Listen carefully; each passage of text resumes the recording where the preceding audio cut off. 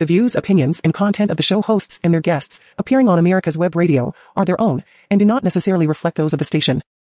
You're listening to America's Web Radio on the AmericasBroadcastNetwork.com. Thank you for listening.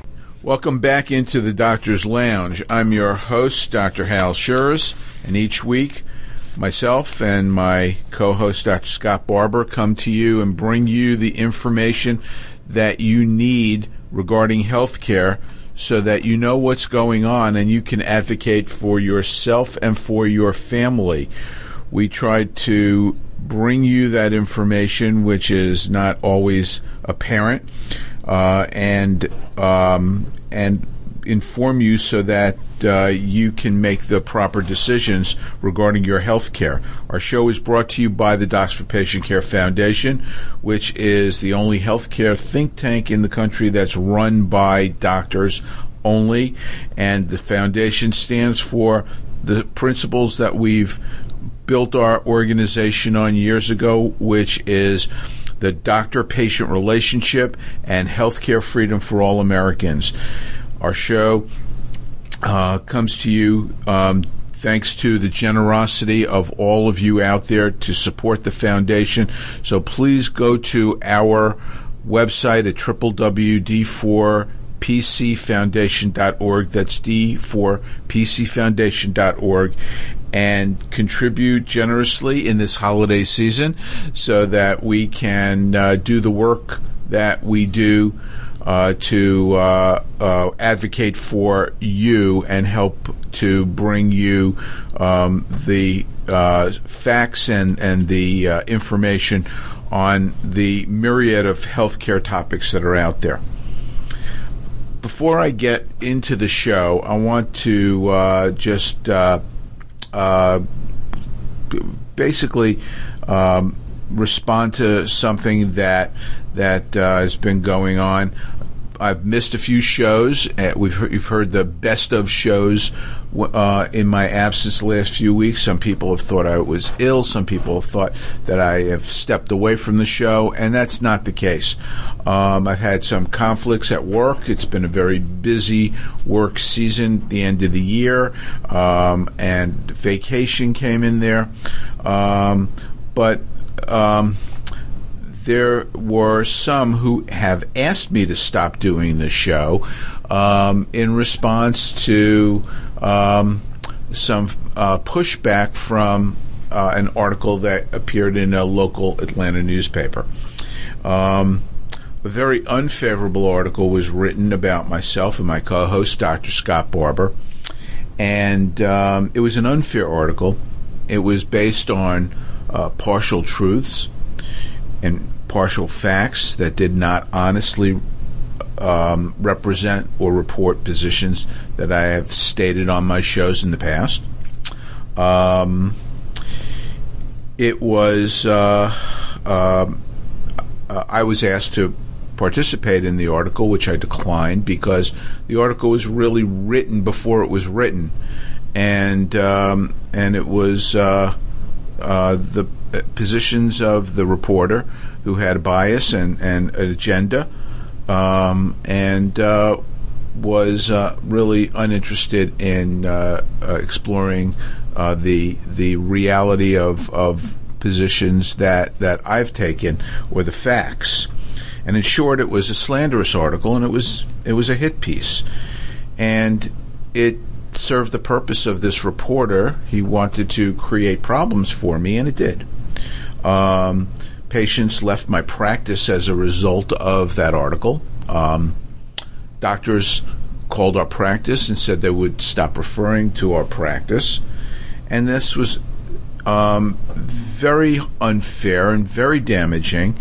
And most importantly, my partners were upset. They were upset with me as the head of my practice.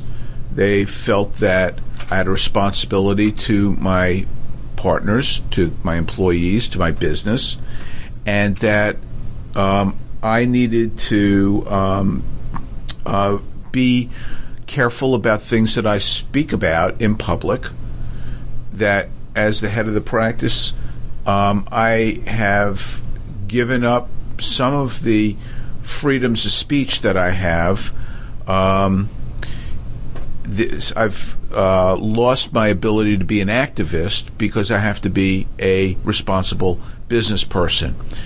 And they're right. And I agree with them. I think that I do have a responsibility to my practice and to my partners and to all the almost 500 people who work with me in my practice. And sadly, we've come to a time right now in our nation's history where we've been divided into teams, into tribes, and each tribe is out to destroy the other, and we've lost the ability to speak openly and have conversations and to disagree with each other. And if you do disagree, you can't just be sent off on your way and said, agree to disagree. You have to destroy the other person on the other team. You have to damage them. You have to wipe the floor with them and crush them. And that's very dangerous and very sad, and every American should be outraged. They should be upset. They should not tolerate that. There are certain subjects, unfortunately, that constitute this third rail. If you touch it, you'll get electrocuted and die. And COVID is such a topic. And it is emotional. We've all lost friends and family members from COVID, where everybody's frightened by it. There's information that changes every day. We have a political class that nobody trusts anymore on both sides, and a media that can't be trusted because they're completely biased. The mainstream media is in the tank for one side. And so with this said, you can't really have honest debate or discussion about this topic. This, more than any other topic in my lifetime, has really changed the way that we interact with each other, the way we talk with each other. And so it's really unfortunate because the lack of ability to be able to have an honest conversation, the fact that undereducated or uninformed lay people can be arbiters of what professionals, healthcare professionals, can and cannot talk about.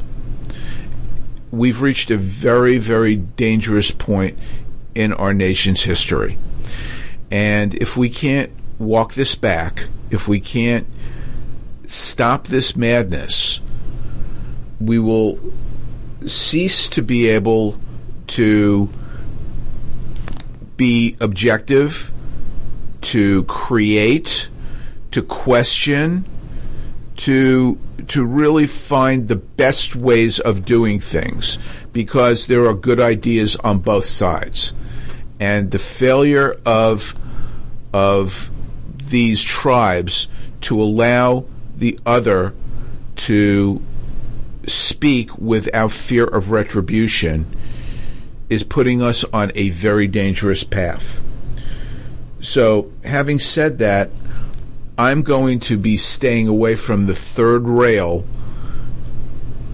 at the request of my partners, not because of pressure from any other outside source, because I do have a responsibility to my practice and to my business and to the people who depend on me for their livelihood every day. And so I will not stray in that topic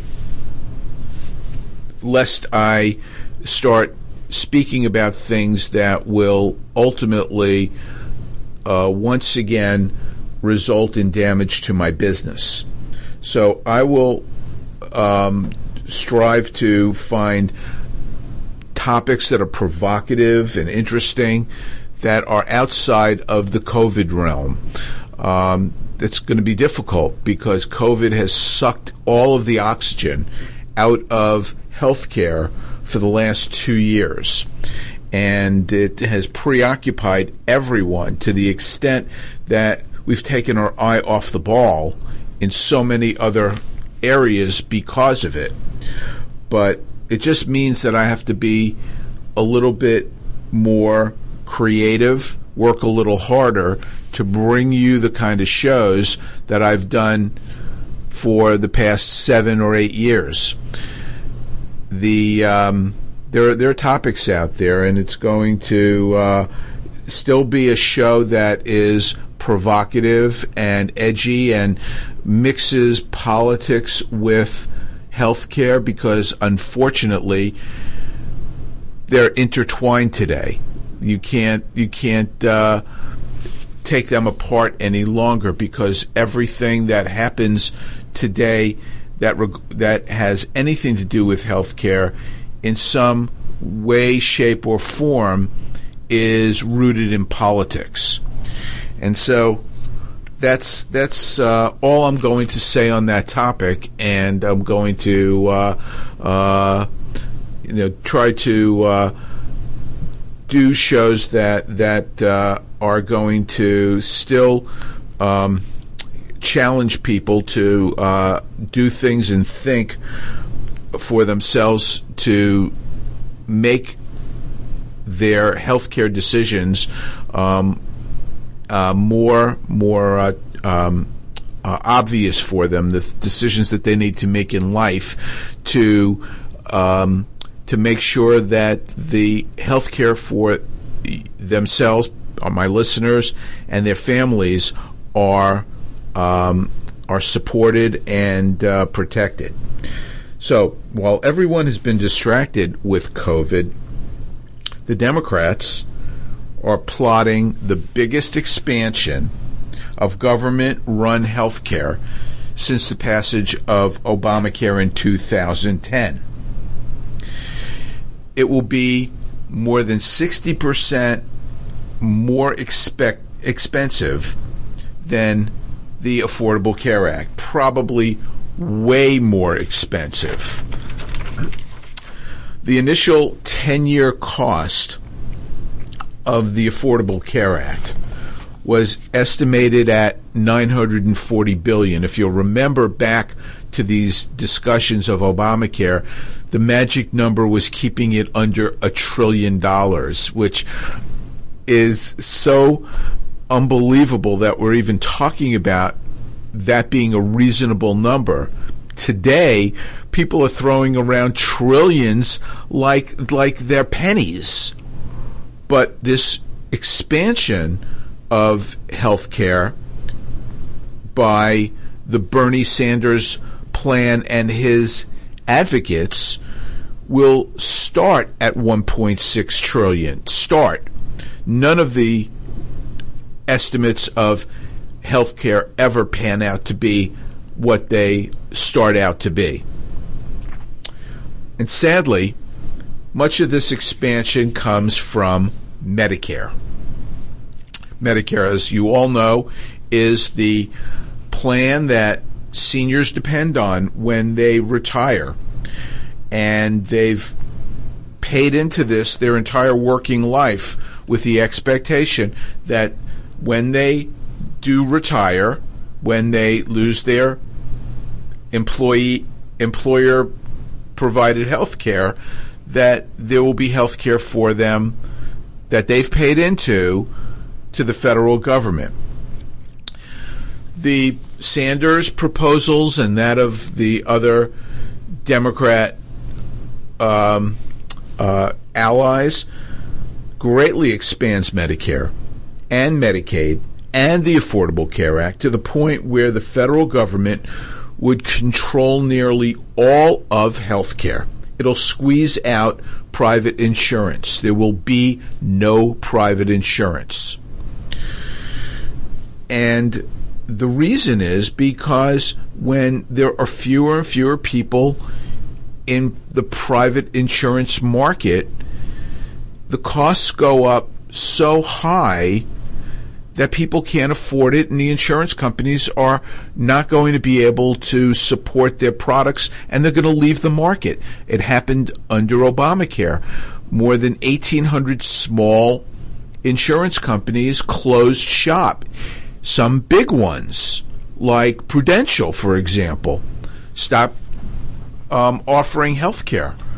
They no longer were in the healthcare insurance business. So what happened was that when the market shrinks and there's no options in private insurance, who steps in? The federal government. Under this plan, the single-payer health care system, the government would pay for and control everything in health care. So what does that look like? Well, first of all, there'll be limited resources. There's not going to be enough money to cover everything. The promises of coverage are just that. They're promises. And there'll be fewer services, there'll be fewer providers, there'll be fewer places to administer health care.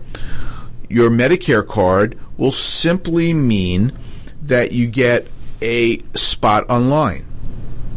Same with Medicaid, which is even worse than Medicare. But eventually, they'll all be one. That's the plan. The lines will blur.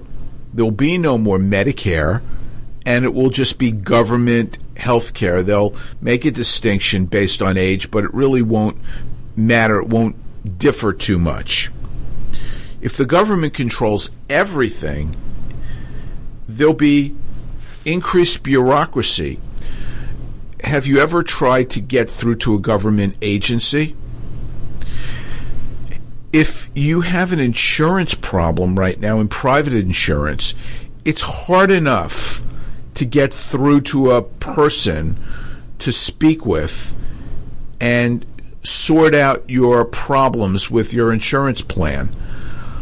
I've personally been on the phone for hours trying to get through first the automated system, and if you're lucky enough to get through that automated system, get to a person, and then if you do get to a person, you usually don't get to speak to the person right away. You have to leave a voicemail for that person, and then they'll get back to you. And if you miss that call, then you start all over again. And it is maddening, and really what they're trying to do is wear you down so that you just say, the hell with it, I'm not going to even bother, and I'll suck it up. And that means either not getting the service that you need or overpaying for something that you shouldn't have had to pay for. And we all have experienced it. We all know what it's like. But imagine if the government is in charge of all of this. It will be a nightmare. And if you doubt that, look at everything that has been predicted for all of the mess that has happened in just the last 18 months of Joe Biden. Everything that he has done has been predicted. Nobody believed it, but it was all expected and predicted. Whether it was shutting down the oil pipelines and gas prices going up, whether it was paying people not to work and having supply chain issues, whether it was pouring more money into the economy and having inflation, whether it was opening the border and having a stream of illegal aliens pouring into our country. Everything that was predicted, that was denied by these Democrat politicians and by their sycophants in the mainstream media, was all predicted. In healthcare, this is what is going to happen. Face the facts. Face reality. They can lie to you just like they lied about everything else that they said wouldn't happen. That is happening. The same thing is going to happen in healthcare. Access to doctors will be decreased. And healthcare will be rationed. It'll be rationed because there will be fewer resources and less money to pay doctors. There'll be decreased access to doctors because, number one, there'll be fewer doctors who accept government health care, even though that's going to be the only game in town. Eventually it will be, not right away, but eventually.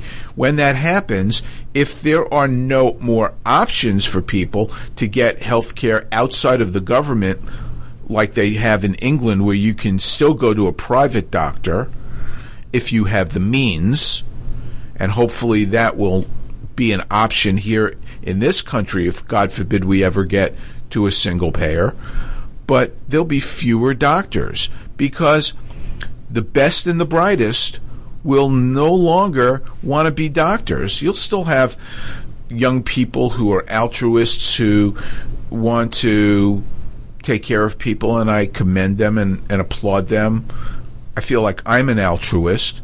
If people don't believe it, half of the people that I personally take care of come from underserved communities in my city and are on Medicaid, and Medicaid pays approximately 40% of what commercial payers pay. So there are still altruists out there. Doctors still go into healthcare because they want to take care of people and money is not that important.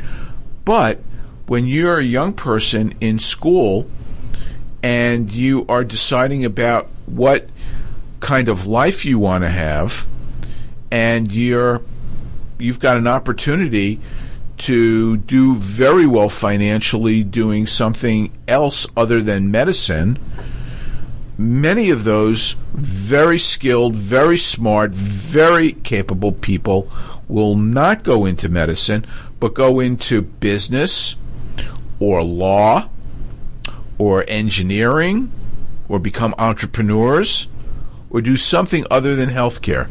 And when there are fewer doctors out there, what do you think that's going to mean to every individual who needs a doctor? Quite honestly, I am absolutely petrified about who is going to be available in 25 years to take care of me, because things have changed so much in medicine today that it's not the same as it was 25 years ago. And I think most people who are listening to this podcast, listening to this show, will nod their heads in agreement that things are not the same in healthcare today as they were. And if you think that they're going to remain the way they are now, you're sadly mistaken. And that's especially true if the government is controlling all of healthcare. In Canada, where a single-payer healthcare system has been in place for decades, patients receive fewer cancer screens than Americans do, and the mortality for certain cancers are higher. The waiting time for testing that we here in America take for granted, like MRI scans, for example, can exceed 2 months. And the average time it would take to see certain specialists in Canada can exceed 5 months. For a patient with cancer, that's the difference between life and death. And if you think that that's hyperbole, if you think that that's inaccurate, just ask Sally Pipes, the president of the Pacific Research Institute, good friend of this show and a frequent guest, whose mother died of colorectal cancer because of delayed diagnosis and delayed treatment for her colorectal cancer. Americans with private insurance today have access to 89% of the new drugs that are introduced into our society from pharmaceutical companies. In some countries, though, those with a single payer, this number is dramatically lower. Take Spain or Greece, for example. Both have single-payer, nationalized healthcare systems. The patients, the population in those countries have access to just 14% of new drugs because their governments have decided that many of these new drugs, most of these new drugs, are just too expensive for their healthcare system. So they choose not to cover them. Now, people are trying right now to enact price controls over pharmaceutical companies. The Democrats are talking about that in Washington right now. So what do you think that means? If pharmaceutical companies cannot profit because the government is controlling what they can charge, and believe me, I am no apologist for the pharmaceutical industry, but the improved healthcare, the improved longevity of Americans in this country in the last 50 years is directly the result of new drugs that have been introduced into our healthcare system as a result of research and development and investment by pharmaceutical companies. And so they've got to be allowed to make a profit. But if the government won't allow them to do so in the largest market in the world, they're not going to invest the money that they need to create new drugs, to create innovation, to do what we hope and expect them to do to make our lives, our health care better. So this is the reality that we can ill afford to go down. I like to think about the movie It's a Wonderful Life at this time of year. It's a great movie, one of my favorite movies. You know, for those of you, and there's still some people who have not seen that movie, surprisingly, shockingly. But if you think about that movie, it was George Bailey, who was played by by Jimmy Stewart. He was having a string of some bad luck during the Depression, or it was after the Depression. It was during World War II, and they've just come out of the Depression. Times were hard, but they were coming out of it, and he had a string of some bad luck, and including some problems with the banker in town, Mr. Potter, who he was trying to control everything in Bedford Falls, and because he was just down and out, George Bailey tried to he was wishing that it didn't exist, and they tried to show what life would be like, as Guardian Angel did, if he didn't exist. It would be a very different world.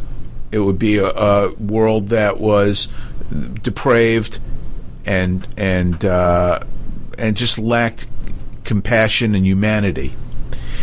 That's what we are going to get to if the government is running healthcare, because they do not care for the well-being of our patients. They are not interested in the well-being of our patients. Doctors are interested. Patients are interested in their own well-being, but the government is not. And I think this is time for us to break, and I will finish talking about how Democrats are harming the health care of Americans when we get back in the next segment, so please stay with us. The Docs for Patient Care Foundation is your way to join the fight and become a member of an organization created by doctors for patients dedicated to fighting for your healthcare freedom and preserving the doctor-patient relationship. Get a pen and paper. Write down www.docsforpatientcarefoundation.org. That's www.docsforpatientcarefoundation.org. Go to our site and please make a generous tax-deductible donation and join the fight today. Thank you. Hi, I'm Dr. Mike Karuchak. Join me and my co-host, Dr. Hal Scherz, every Thursday morning at 8 a.m.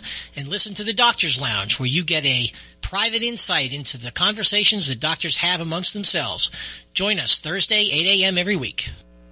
The Docs for Patient Care Foundation is your way to join the fight and become a member of an organization created by doctors for patients dedicated to fighting for your healthcare freedom and preserving the doctor-patient relationship. Get a pen and paper. Write down docsforpatientcarefoundation.org. That's DOCS, the number 4, patientcarefoundation.org. Go to our site and please make a generous tax-deductible donation and join the fight today. Thank you. The views, opinions, and content of the show hosts and their guests appearing on America's Web Radio are their own and do not necessarily reflect those of the station. You're listening to America's Web Radio on the AmericasBroadcastNetwork.com. Thank you for listening.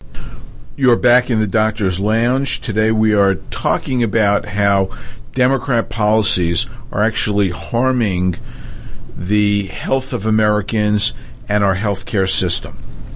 And we're talking about what Democrats are trying to silently do in Washington while everybody is distracted by other issues of the day. Bernie Sanders wants to lower the Medicare eligibility age to 60. This will increase the Medicare rolls from its current 61 million people to 84 million people. And the result is speeding up Medicare insolvency.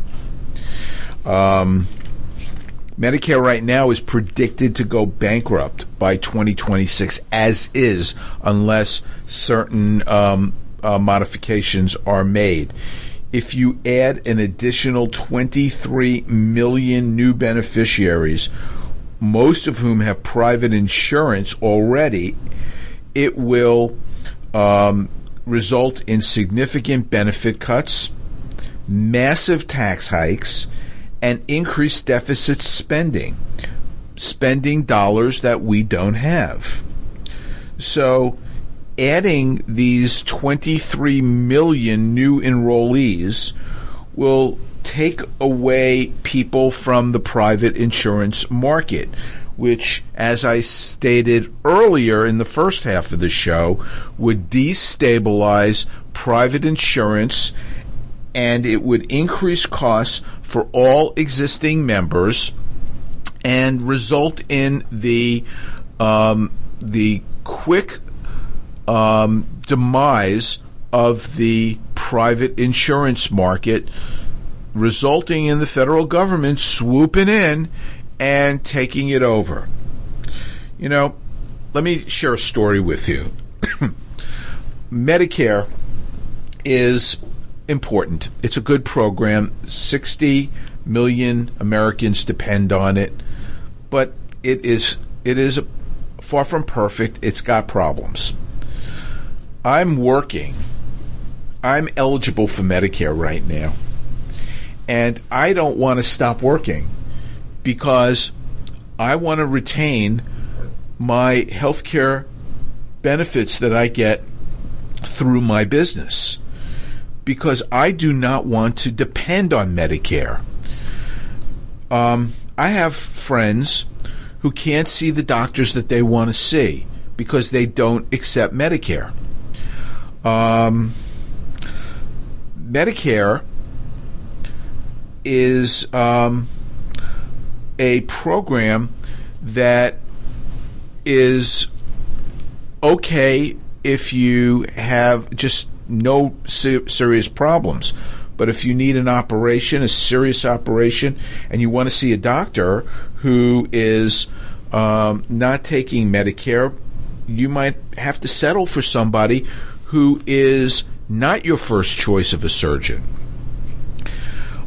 I have a friend who was the head of a major specialty organization, national. He was the president of a major specialty organization, and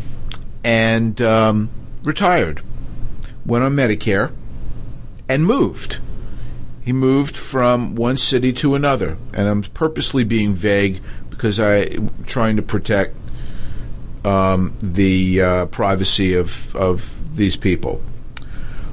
But he moved from one state to another, one city to another, and his wife had a problem, not a serious problem. She was hypertensive, and she needed a new internist to help take care of her.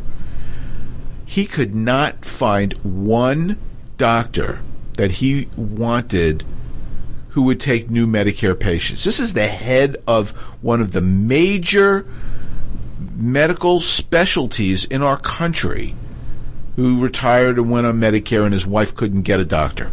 He had to call in a favor of his friend in this new city who had contacts with lots of doctors who would take on he and his wife. This is why I don't want to go on Medicare. I don't want to be in a position where I can't see who I want to see. And the longer I can stay off Medicare, in my opinion, the better. In addition, one of the greatest things that our current system allows us to do, if your employer plan is set up for it, is to put away money tax-free into health savings accounts. And then at any point now or in the future, you can go into that account, draw out money to pay for medical expenses. And lots of people who retire use those health savings accounts dollars so that they don't have to live on their fixed income dollars, or they don't have to use their fixed income dollars to pay for health care. So if you're on Medicare in the future and you have Medicare Advantage, let's say, which is the private insurance offering of Medicare, the supplemental Medicare, you can pay for that supplemental Medicare through your health savings account, tax-free, and without having to have any effect on your fixed income dollars. So you can't, once you go on Medicare, you lose the ability to put away money into your health savings account.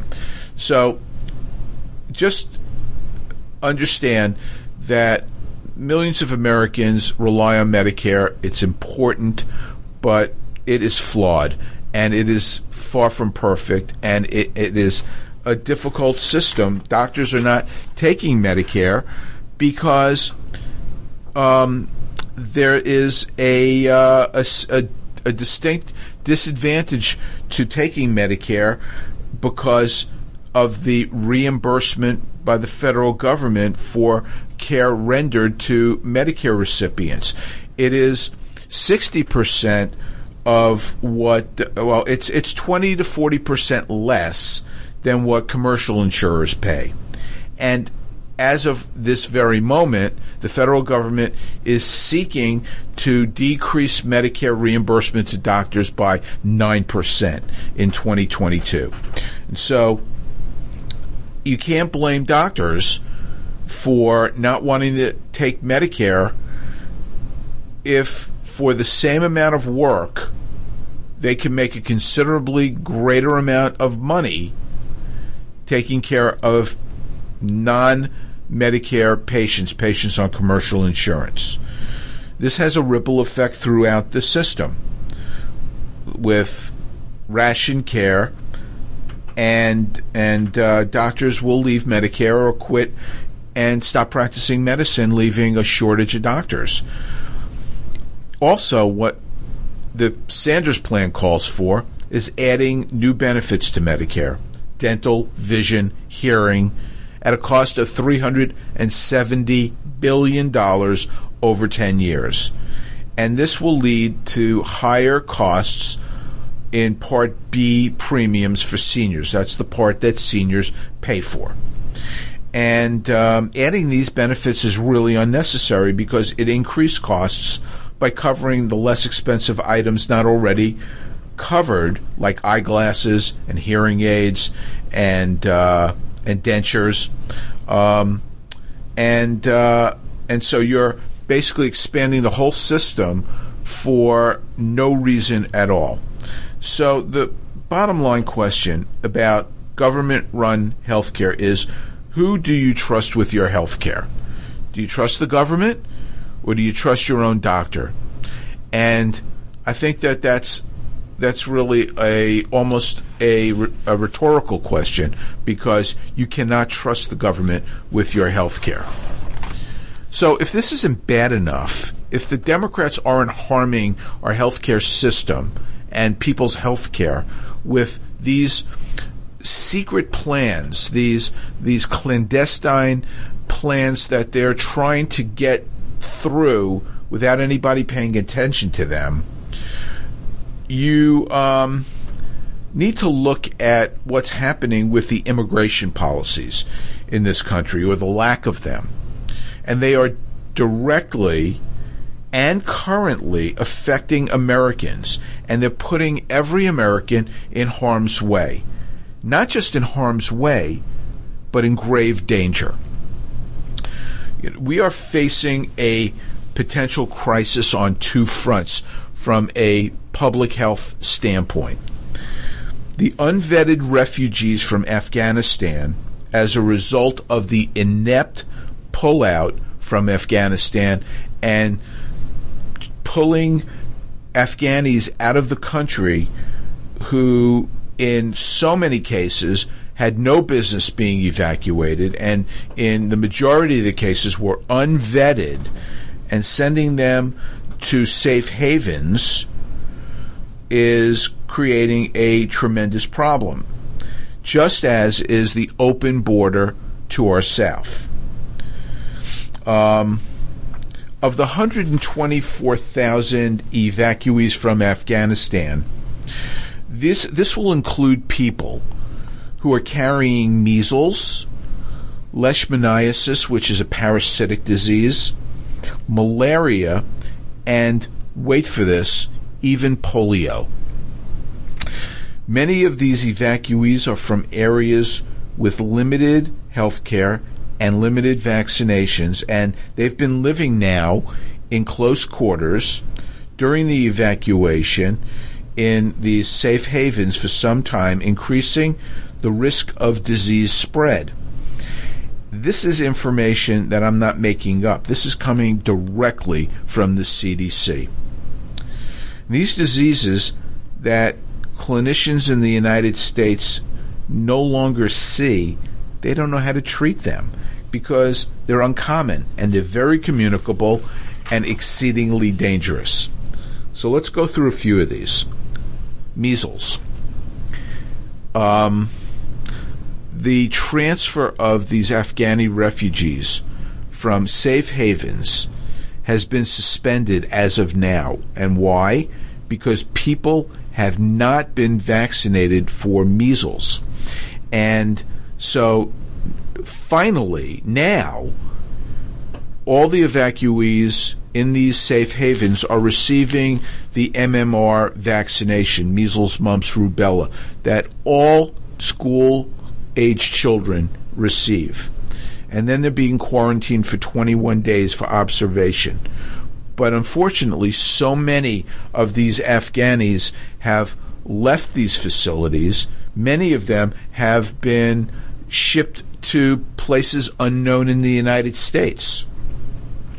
As of September 20th, the CDC has been notified of 16 confirmed cases of measles and 4 of mumps among those evacuated from Afghanistan. These are reportable diseases. Doctors who encounter patients in the United States with these diseases are compelled, they're expected to report these diseases to the CDC. Measles is extremely contagious. 90% of the people who come into contact with an infected person with measles will become infected. That's more infective than COVID. Measles has not been endemic in the United States since 2000, but it can be, and it does, get brought into the United States by travelers. Afghanistan ranks 7th in the world in measles cases. But what happens, sadly, is that 1 to 3 people out of 1,000, okay, so that's 0.01% to 0.03% of people with measles will die. That's far worse than the death rate expected with patients who get infected with COVID.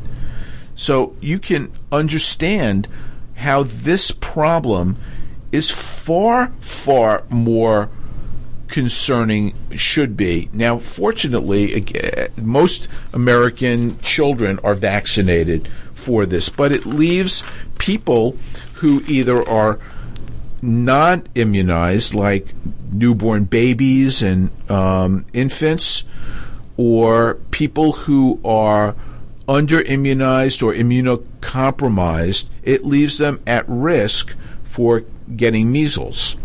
So this can become a serious public health issue that is not hypothetical but is actual, and it's happening right now. Malaria. Let's go to that. This has disappeared from the U.S. in the early 1950s, but the insect that transmits the disease, the Anopheles mosquito, is everywhere. Travelers can carry malaria, and these mosquitoes can pick it up from infected individuals and then transmit it. That's how these diseases get transmitted. The number of cases in the U.S. has risen since the 1970s to about 2,000 a year, and that corresponds with globalism and worldwide travel. The last confirmed outbreak occurred in 2003. But malaria is endemic in Afghanistan, with the highest transmissions between the months of April to December. In nearly half the country, where the altitude is below 2,000 to 2,500 meters. And that's, just to unpack that, in the higher altitudes, the mosquitoes don't live. It's only in the lower altitudes. But the disease is everywhere in the country. And when a few travelers have it in the United States, the transmission from person to person is low. When you're bringing in a population in the tens of thousands, if not 100,000, and this disease is everywhere in Afghanistan, and the majority of the people have malaria.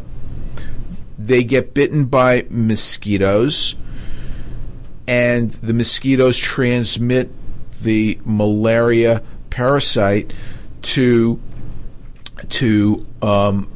uninfected people living in this country, and then it just snowballs. It becomes a bigger and bigger problem. And this is something that is also a CDC warning and a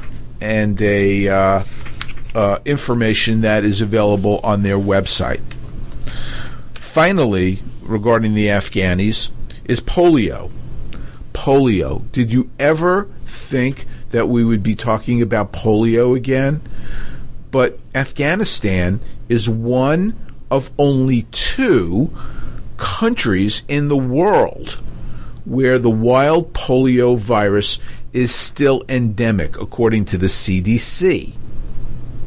Since 1979, no cases have originated in the United States.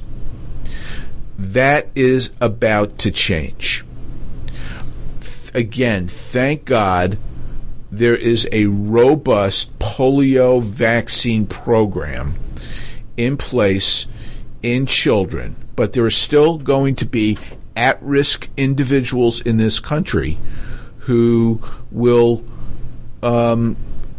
contract this, who have not yet received their polio vaccines. And if you remember what the lay term for polio is, it's infantile paralysis. This was a scourge of this country in the 20th century. We had a president who was afflicted with polio. This was a serious, serious problem, and it took 2 brilliant men,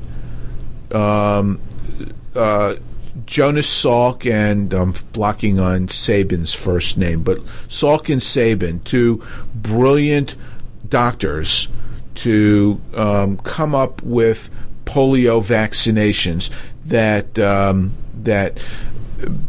put this disease behind us and allowed us to no longer worry about it. But now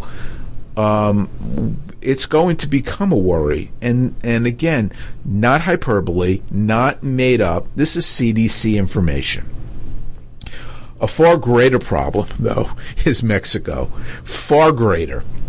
Because now we're not talking about 120,000 evacuees. We're talking about millions of people who illegally cross our border. And some of them are returned. Many more come here and are relocated to places around the country that we don't know anything about in the dead of night. And still more are not apprehended and relocated, but they're getting through and they are going to the 4 corners of our country, and nobody knows what that number is or who they are. And we're not talking about Mexicans. We're talking about people from Central America, from South America, and quite honestly, from all over the world with questionable health status. You heard the statistics that I presented about the diseases that are endemic, that are rampant in Afghanistan. There are equally serious diseases that are endemic and rampant in remote places all over the world because of poor health care and lack of vaccinations, that these people coming across the border, the open border, the porous border, that according to Joe Biden is not a problem. It's closed border, but we all know that that's not true. These people are coming in with questionable health status, carrying God knows what disease with them. The CDC, as opposed to their positions on the Afghanis, have been remarkably silent about this problem and about the diseases that these individuals are potentially bringing into the country. Diseases like TB, tuberculosis is endemic everywhere in Mexico and in Central America. COVID and a host of other diseases. We're screening our population. We are cracking down on Americans and making them adhere to onerous regulations by federal, state, city governments because of the fear of COVID. Nobody is checking these illegals coming across the border for COVID or worrying about them. We're subjecting our own citizens, our own taxpayers, to draconian measures that we are not imposing on people who don't belong in this country. Something is very, very wrong here. And these policies, these Democrat policies, are going to harm us. They are going to cause our health care to be compromised in the short term and in the long term. They are potentially putting us all at risk. And this is where politics and healthcare merge. That the decisions that people make regarding who is responsible for our leadership, for our healthcare and general policies, this is so vitally important at this time in our history. You know, every election is the most important election in our lifetime. How many times have we heard that? We've heard it over and over and over again. But honestly, we are on a slippery slope, and it's time for people to start waking up and looking at things through different lens than what they are being shown by people who don't care about them, either in politics or in the mainstream media, who have agendas. And that's all I am going to say about the Democrats' control or attempted control of the healthcare system and their poor policy decisions, how it's harming all Americans. So thank you for being with us today. Stay with us next week with Dr. Scott. I am going to be away again in 2 weeks on the last vacation of the year between Christmas and New Year's. So I want to wish everybody a Merry Christmas, a happy, healthy, and safe New Year, and a better 2022. Thanks for being with us.